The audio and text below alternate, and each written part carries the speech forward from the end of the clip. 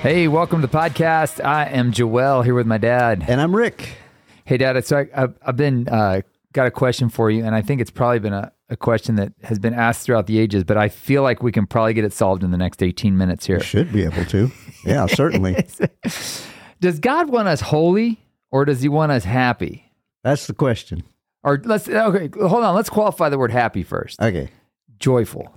Because, that word gets hung up a lot. I don't think we're called to be happy, but we are. I mean, we're commanded to be joyful, which is, if you think about it, that's kind of a rough command. Romans 12, it says, be joyful in hope, patient in affliction, faithful in prayer. I remember John Piper saying that one time, we're commanded to be joyful. Count it all joy when you fall into diverse temptations and trials. So it seems that I kind of wonder if Christians aren't the only ones who make a big distinction between joyful and happy, though. I mean, I understand it, and I've even used it. Well, I mean, come on. I mean, Jordan Peterson talks about that. He says you're not always going to be happy. If happiness is the goal of your life, then you fail every time you're not happy because you're not always happy. Right. But you can feel a sense of hope and peace and essentially joy. I think that's how we define joy, is that inner stuff, peace that's going on despite what may be going on around you. Which I think is probably a big part of the argument versus the semantics thing, right? Yeah, I think it is. I mean, people have gotten in trouble for saying God wants you happy. Right? Oh, how can you say that? He wants you holy, my brother. Yeah, you remember a few years back, Victoria Osteen, this big kerfuffle about her saying that worship God for who he, or for not for, or don't worship God for him, worship him for yourself, because he wants to bring you happiness. And everybody's like, what? Like, no. And I was thinking, man, actually, that's incredibly profound. If John Piper would have said it, everybody would have been like, whoa, dude, that's mind-blowing. Especially if he'd said it with a British accent. Yeah, right. Then it would have really been impressive. Because if you think about it, God doesn't need our worship. Right. We benefit from worshiping because it's putting him in right place, which is essentially what she was saying. Yeah. But they heard the word, don't do it for God, do it for you, if nothing else. And you're like, well, okay, I get it. But I understand what she was saying, but it's the same thing. She said things like, God wants you to be happy. And no, he doesn't. He wants you to be holy. Well, are they mutually exclusive? I don't think so. In fact, I kind of think happiness might be either a byproduct or an aspect of holiness. Explain. Well, I had shared with you, there's this J.I. Packer who by no means would be considered a liberal or a feel-good preacher. He's not a name-it-claim-it guy. No, definitely not. And he said the way to be truly happy is to be truly human, and the way to be truly human is to be truly godly.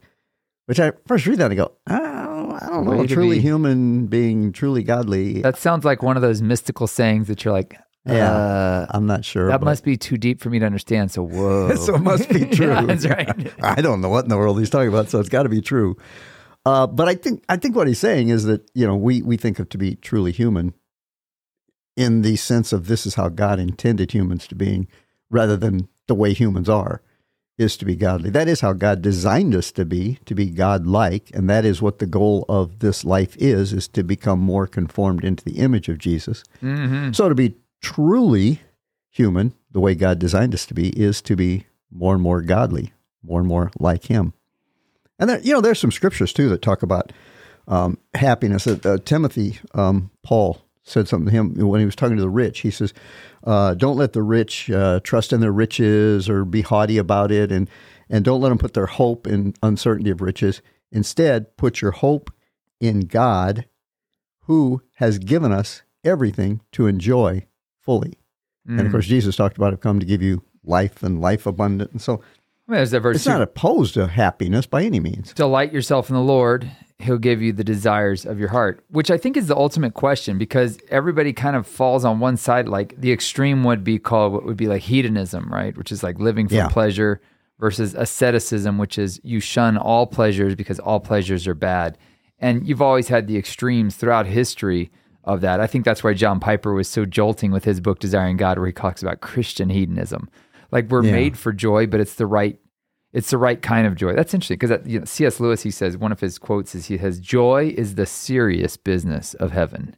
And he talks about in one of my favorite books of his, it's actually a series of sermons called The Way to Glory, where he talks about He says that God finds our desires not too strong, but too weak. He says we're happy to. He says that we're basically happy to play in a sandbox when God's like, I want to take you to vacation to the sea, and you're like, yeah, but my sand is right here. And he's like, no, you don't even know sand. Let me show you sand. And so the challenge is like recognizing that maybe there is a joy and a pleasure that's beyond what you think, but yet at the same time, there's this asceticism that has value.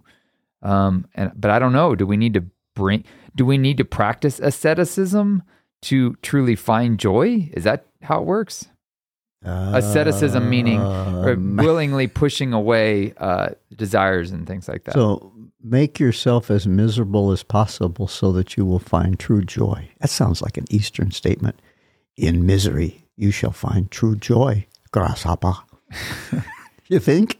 I mean, well, and you don't really, I'm trying to think of Bible verses. Sounds pretty profound. I mean, it says we rejoice in our sufferings. Well, and a merry heart does good like medicine. It builds us up and encourages. In other words, things are going to go better if you're happy in life rather than if you're just always mumbling and grumbling about things. Your heart's going to be better off, and there'll be more joy. And that in that sense, even I was talking with somebody the other day, even about the word of faith. They had been kind of hurt by talk about what word of faith is. The confession, and you create your own reality by speaking things into existence, and you don't dare say something that's negative. You don't dare say I'm sick because then you will be sick. You don't confess that. Instead, you are well, but you have the symptoms, which I think is kind of goofy. I'd rather be sick and not have symptoms than be well and have symptoms. But anyway, but they had been kind of hurt by that. And I said, but the point is there's some truth in that if you just go around speaking joyfully, looking for the brighter side of life, things do tend to go better. And even when things are bad, they're not as bad as if you're always moping. The Eeyore syndrome, it's a terrible day. It's probably going to rain. Well, even if it doesn't rain, you're miserable. Yeah, that's kind of that cryptic thing Jesus said, where seek and you will find. And people are like, what does that mean? Like, if you really think about what does that actually mean? Yeah. Well, you usually find what you're looking for. Yeah, exactly. Kind of whatever you set your mind on, what you set your heart on, that's what you're going to find, which I guess applies to this joy thing too. If you're looking to find joy in whatever circumstance you're in, you're probably going to find it. Yeah. Again, what's that Viktor Frankl quote where misery or suffering tends to not be so miserable if you find a purpose in it. Yeah. So in some way, suffering ceases to be suffering the moment it finds its meaning. Such you're so good at memorizing those. It's a quote. It's a quote in the new book, Connecting the Dots. So I've used it many times. I'm real good at paraphrasing and making them up, Yes.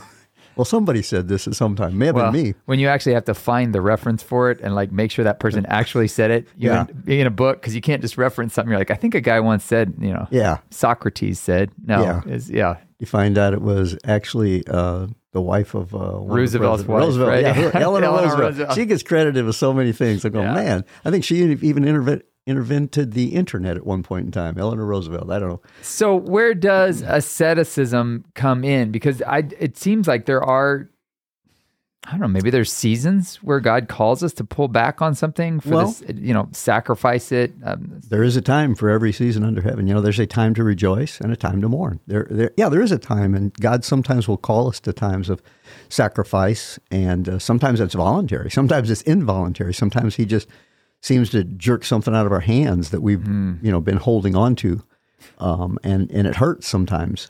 I think one of the mistakes we make, though, and this may be our little God complex we all have, is that we oftentimes will think that because we're more ascetic or we are sacrificing more, we think we're holier.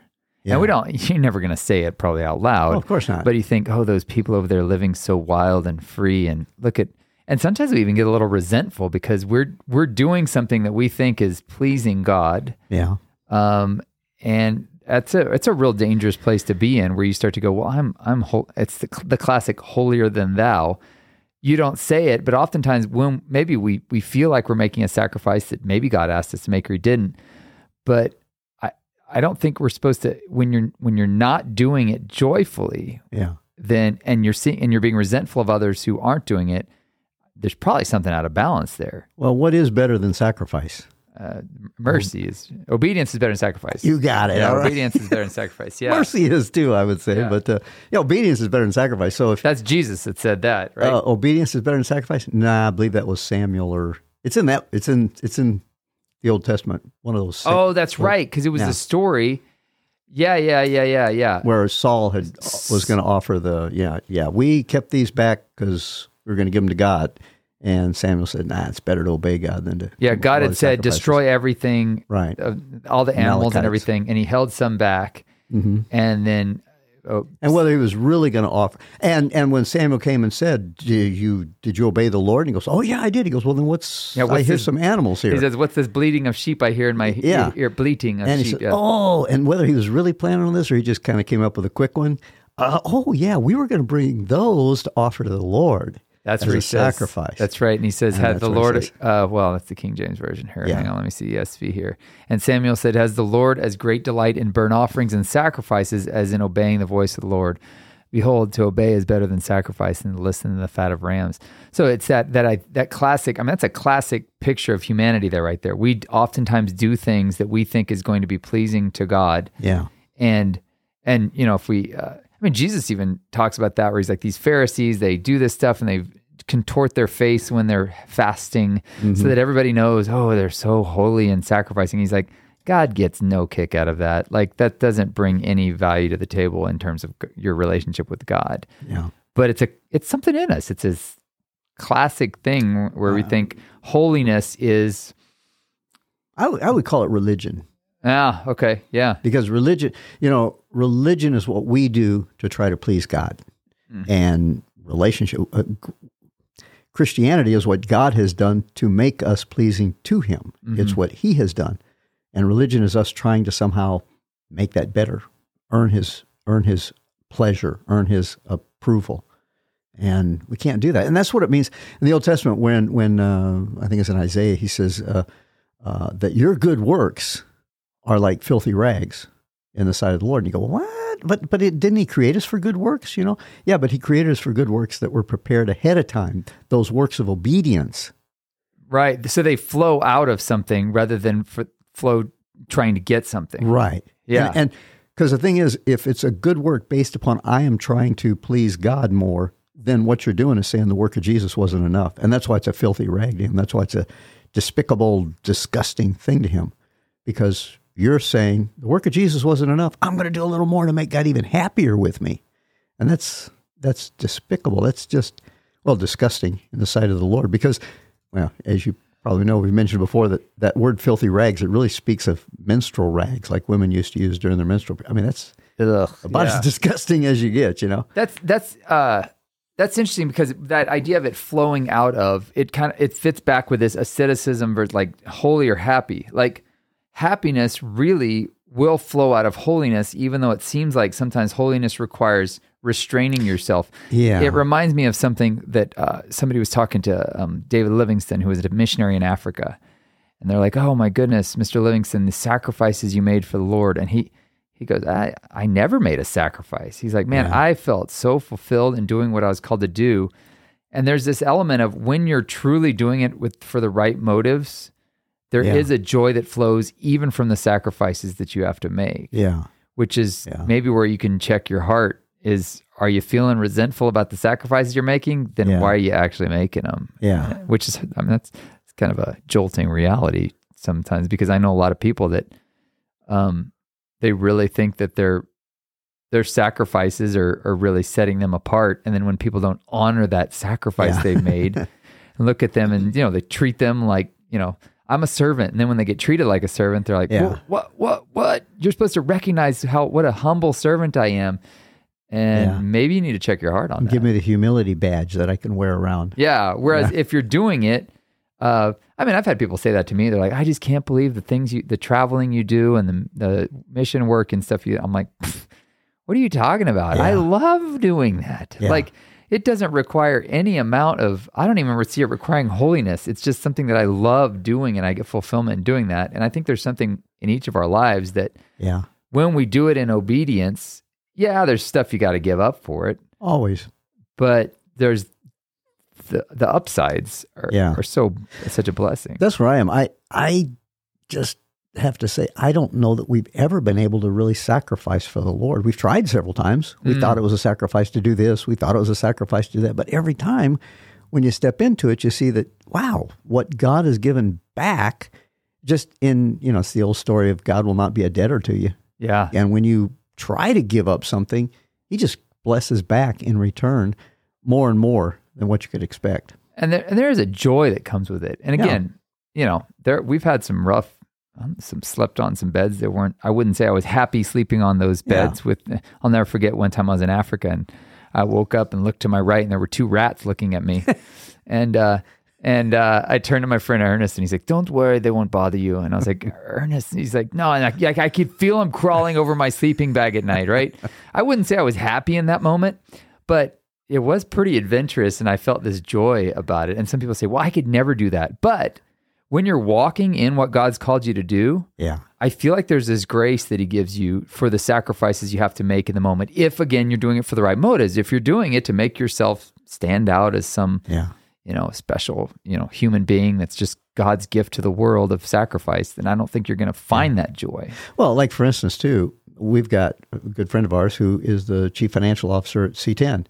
She loves working on books and taxes and all, and banking and money and invest. I'm going, oh, that would drive me crazy. Yeah, talk about the sacrifice she's got to make. That's a sacrifice. But to her, it's not. She likes it. And so, as you say, when you're walking in what God has for you and the giftings he has, and in obedience to where he has you to go, there is a joy that goes with that. It may not always be grinny and a happy face all the time, but there is a joy. And I think for the most part, there is a happiness that goes with it. I like what I'm doing, And that's because there is that grace that comes with it.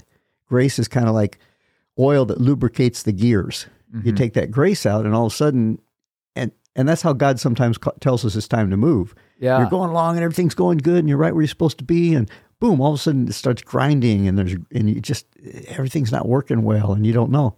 Could be that the Lord's removing the lubrication, that grace, so that you'll be ready to move to something else. The old eagle, which in itself is grace. I got some comments from the first people that read Connecting the Dots where I talk about it as like my dad calls it the grace lifting, and they're like, whoa, the grace lifting, whoa, God.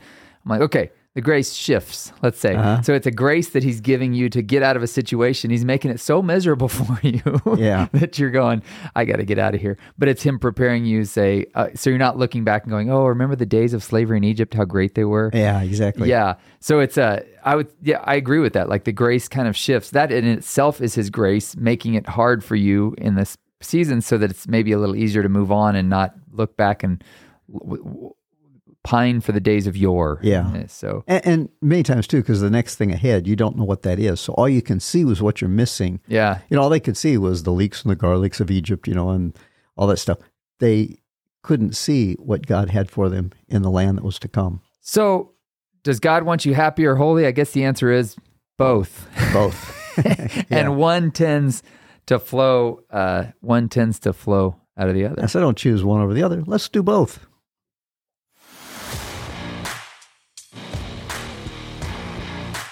Thanks for listening. Please consider sharing this with your friends on the platform of your choice. For more from Joel Malm, visit joelmalm.com. For more from Rick Malm, visit rickmalm.com. Our podcast music was produced by Alex Burleson.